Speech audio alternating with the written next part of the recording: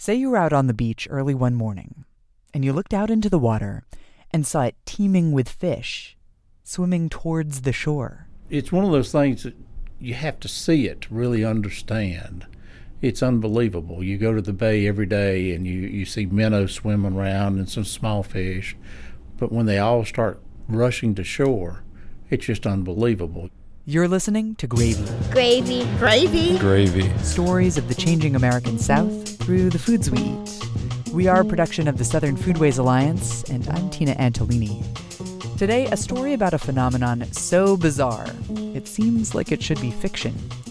An abundance of sea creatures throwing themselves towards the shore. Fish so thick you can practically grab them out of the water.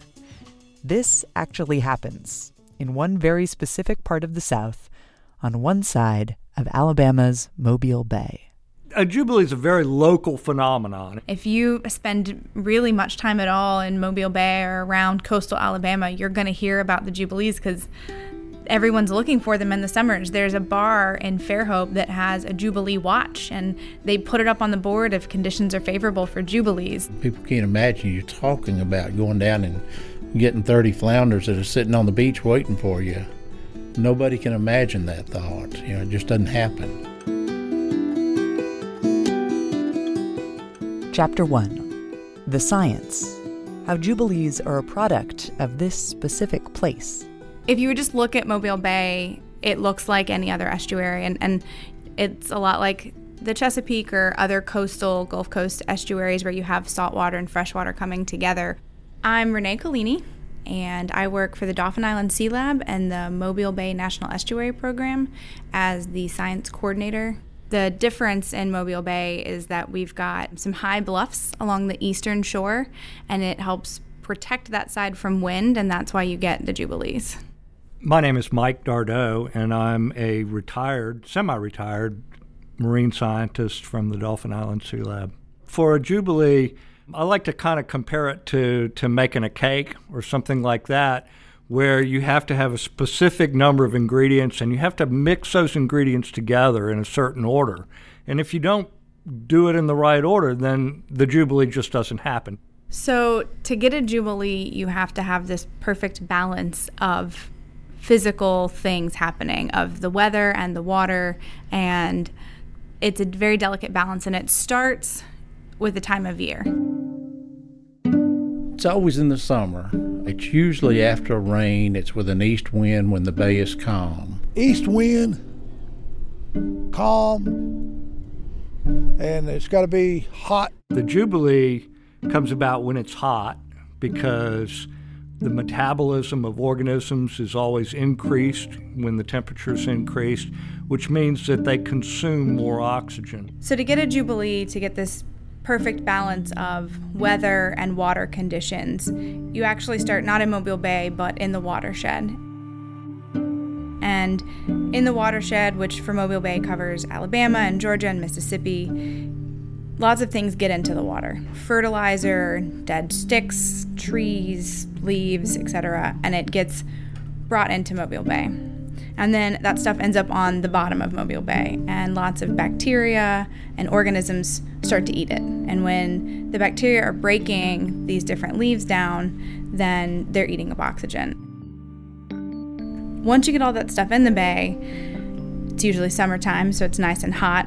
Generally, June to September in this part of the country, you get those kind of temperatures. Which means everything's doing it even faster, and there's even more oxygen consumption going on. And then it becomes further into summer, and the winds are dying down, and it's still, which means that the fresh water coming from the rivers into the bay sits on top of the heavy salt water coming in from the Gulf of Mexico. And when that salt water and fresh water meets, generally the fresh water is lighter than the salt water, and so it rides up on top of the salt water, creating a two-layer system.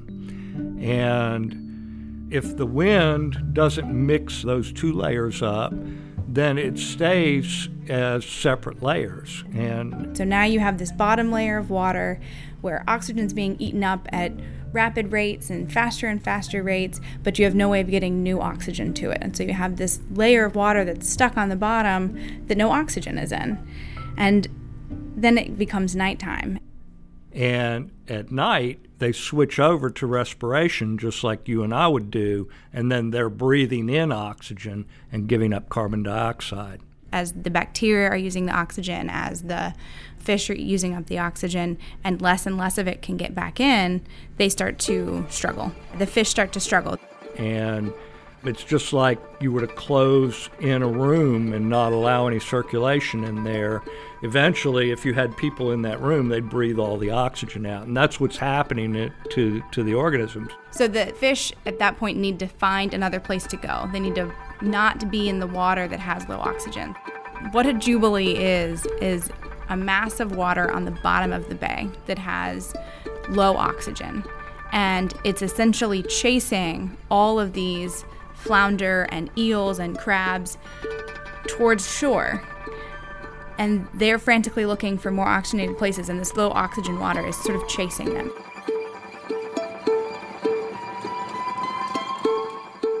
So generally, this is going to be very early in the morning, right before dawn.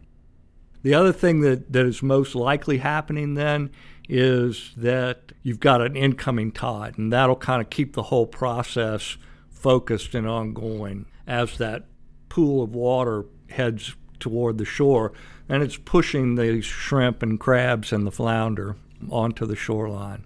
Chapter 2. Clues of the coming Jubilee, i.e., what to look for. So what would happen first is you would be out wandering on the beach at 3 a.m, and you would be very hot.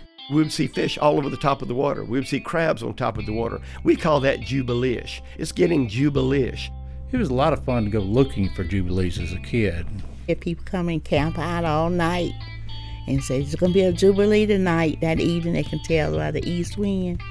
And they'll go and camp out down on the beach, get their blankets and stuff. There's several of us down here that during the summertime we get out at night and we roam this beach.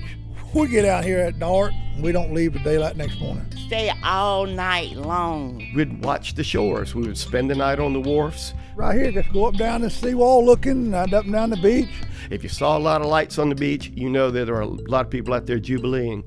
And so we would look for that, and we would just, wake up in the middle of the night and shine the flashlight in the water and just look for Jubilees. When I got older, we would take the boat out in the bay, and we would sit out in the bay and look for flounder lights.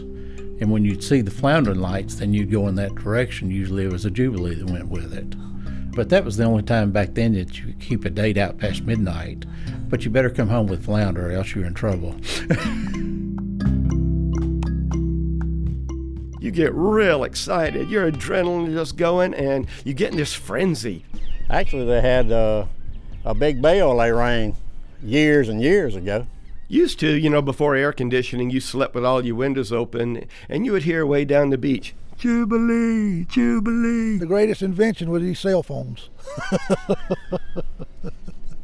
And everybody's on the list. Everybody's on the list. Nowadays, with the cell phones, inside air conditioning, people don't sleep on their wharves. You call somebody at 3 o'clock in the morning saying there's a Jubilee, and you go, what? Chapter 3. An abundance arrives. Here comes the seafood. What you're looking for, the best evidence of a Jubilee's going to happen is when you start seeing small flounders and eels. When you see the eels coming in, you know Jubilee's fixing to happen right behind it. And lo and behold, dun da da dun, there it be. What starts at first is you'll notice a lot of fish in distress, sort of coming to the surface, gulping. It starts out with, I think, typically flounder and eels, and they'll be on top of the water. They'll be on top of the water here. And you would be hearing the sounds of the fish coming up and the noises they make when they're gasping. And you would just sleepily shine that flashlight in the water, and there'd be thousands and thousands of fish there ready to be gathered. They're all different. They're all different. And there's no two Jubilees the same. You would get a swirl of little fish, and that's what you'd see. Eels, flukes, catfish, just thousands and thousands of little fish. There come the crabs floating on top of the water. The crabs will kind of pile up out of the water, but there would be all the big fish there under the bottom. But first thing you'd see is all the little fish. They're like drugged fish. I mean, they're real slow to move. The fish are definitely not as active as they are normally when they have plenty of oxygen. They're slower, their escape attempts are not as vigorous, and Then when it gets in strong, you can walk up and pick them up with your hand. I think it would probably be scary. I think, people would think it was a fish kill or something gone terribly wrong. It was very creepy. All the fish comes right up to you. But there are people everywhere, people walking around, women walking in their nightgowns, bathing suits, shorts, anything you can imagine with gigs in their hands, pulling tubs behind to put the flounder in. And just, you get 15 or 20 flounder for one person in a couple of hours. my understanding is they can be so dense that it feels like you could just walk on the flounders across the water. Some of them would just chase everything, and you couldn't hardly walk in the water. There was so much there. In a bigger Jubilee, the pictures that I've seen show an enormous amount of fish, truckloads. Hundreds of flounders and stingarees coming up on the beach, eels, different things. They can't hardly move around. People throwing nets, people all up on the beach gigging flounder. It's just solid fish. You can't see the bottom. Solid, swirling fish. They're not stagnant, and they're not dead. The fish, while they're stressed, are not dying, and that's the beauty of the Jubilees right now, is that because these are such short-term events, the fish can sustain or exist in this low oxygen condition for a few hours, and that's typically as long as they last, is a few hours. And the way Jubilees are right now, they don't typically cause fish kills, with the exception being, what we catch and gleefully eat. Chapter 4. Everyone gets some fish. How a Jubilee translates in the kitchen. We had big fish fries constantly. We knew how to fix big pots of crabs. We had big chest freezers where we just put crabs in there alive. So we knew how to fix Jubilee food. We knew how to do that. I just eat boiled shrimp and fried flounder, stuffed flounder. The big pile of seafood was our lifestyle. We'd have fish fries. You'd have neighbors around, friends around, do fish fries after Jubilee, and everybody would eat and enjoy it. And it was just a great time. I never caught that much, but when I did, I always shared with my friends. And if I had a lot of crabs now, I would I love boiled crab, boil them and gumbo them and stew them and pick them out and make crab patties and stuff like that. Chapter 5. Well, not quite everyone gets some fish.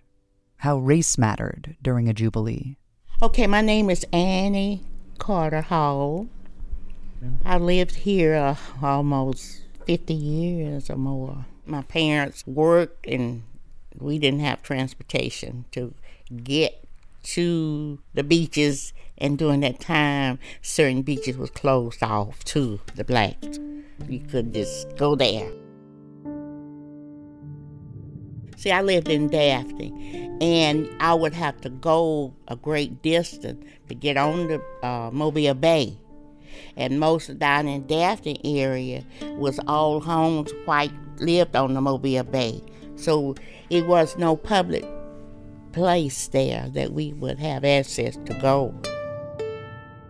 You don't have black beaches because nobody we never, they lived on the Mobile Bay. White people. No blacks had never had homes down there.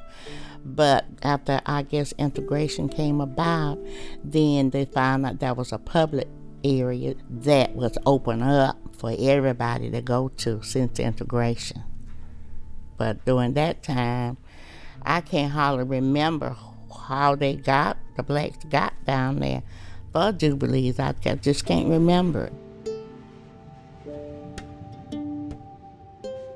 Chapter 6. No Jubilee lasts forever. How the party ends. If you're on the shore, you know that the Jubilee is stopping because the fish are gone. What ends the Jubilee typically is the sun coming up and the winds kicking up and the tides changing. And at that point, the water mass has moved. The fish don't have to run up on shore to stay out of the low oxygen water. And oftentimes, if the wind kicks up enough, then the pocket of water that existed with low dissolved oxygen gets completely broken up and resuspended or re-aerated, and then you don't have two masses of water anymore. You just have one, and there's oxygen everywhere, and the fish are much happier. I think there's one other place in China or Japan or somewhere that has Jubilees. Ain't but two places in the world has them. I hear people saying, oh, it's the only place in the world except for Tokyo Bay. Oh, it's the only place in the world but down in South America. I've heard rumors that there's a place in Japan, a bay in Japan, where this occurs regularly. I've been unable to find any information on that. So I think this is probably the only area where at least it's well documented that this has been going on for a long time and that it occurs regularly. Chapter 7. What's in a name? And a seafood resurrection? I never give it a thought. It's why it's called a Jubilee. But I guess I never looked the word up, but I guess it's jubilant. Everything coming together and so much of it, and that's what Jubilee is all about. When I was reading about it, the word Jubilee, of course there's the Royal Jubilee, but that doesn't interest me. I'm Blair Hobbs, and I make art. I make collages, acrylic paint, paper, candy wrappers, torn up photographs, glitter, sequins, anything sparkly. I've been doing a series of Alabama Jubilees, and the first one was just simply the angel of the sea life. And I had the stingrays, the shrimp, the flounder, the crabs all floating to the surface in sort of a celebration of from ground to heaven. The Jubilee, according to Christianity and Judaism, was a time to set free all of the prisoners, to forgive sins, to throw open the doors to all the churches, to everyone. And that seemed like a celebration too. So I'm trying to mash up those two ideas of the sea life celebration with freedom and put that down on canvas.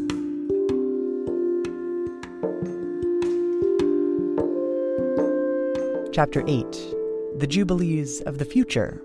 Another ominous thing about climate change. So we don't have research right now that has investigated what could happen with the frequency or the intensity of Jubilees because of climate change. The things that most scientists think that are going to happen with climate change are that rainfall is going to be increased, right?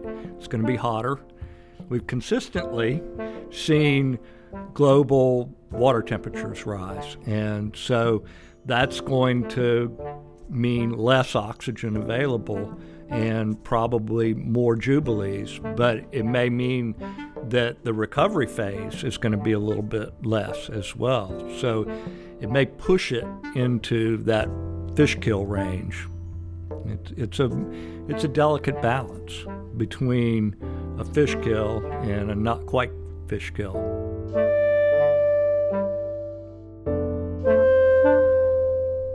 The frequency of Jubilees being more often would be really fun if, you were living on the Eastern Shore and you were getting to do this a lot. But the long-term effects could be really hard on the fishing industry here, on the food webs in the bay. There could be impacts on both recreational and traditional activities of families, as well as on the people who commercially sustain themselves on these organisms.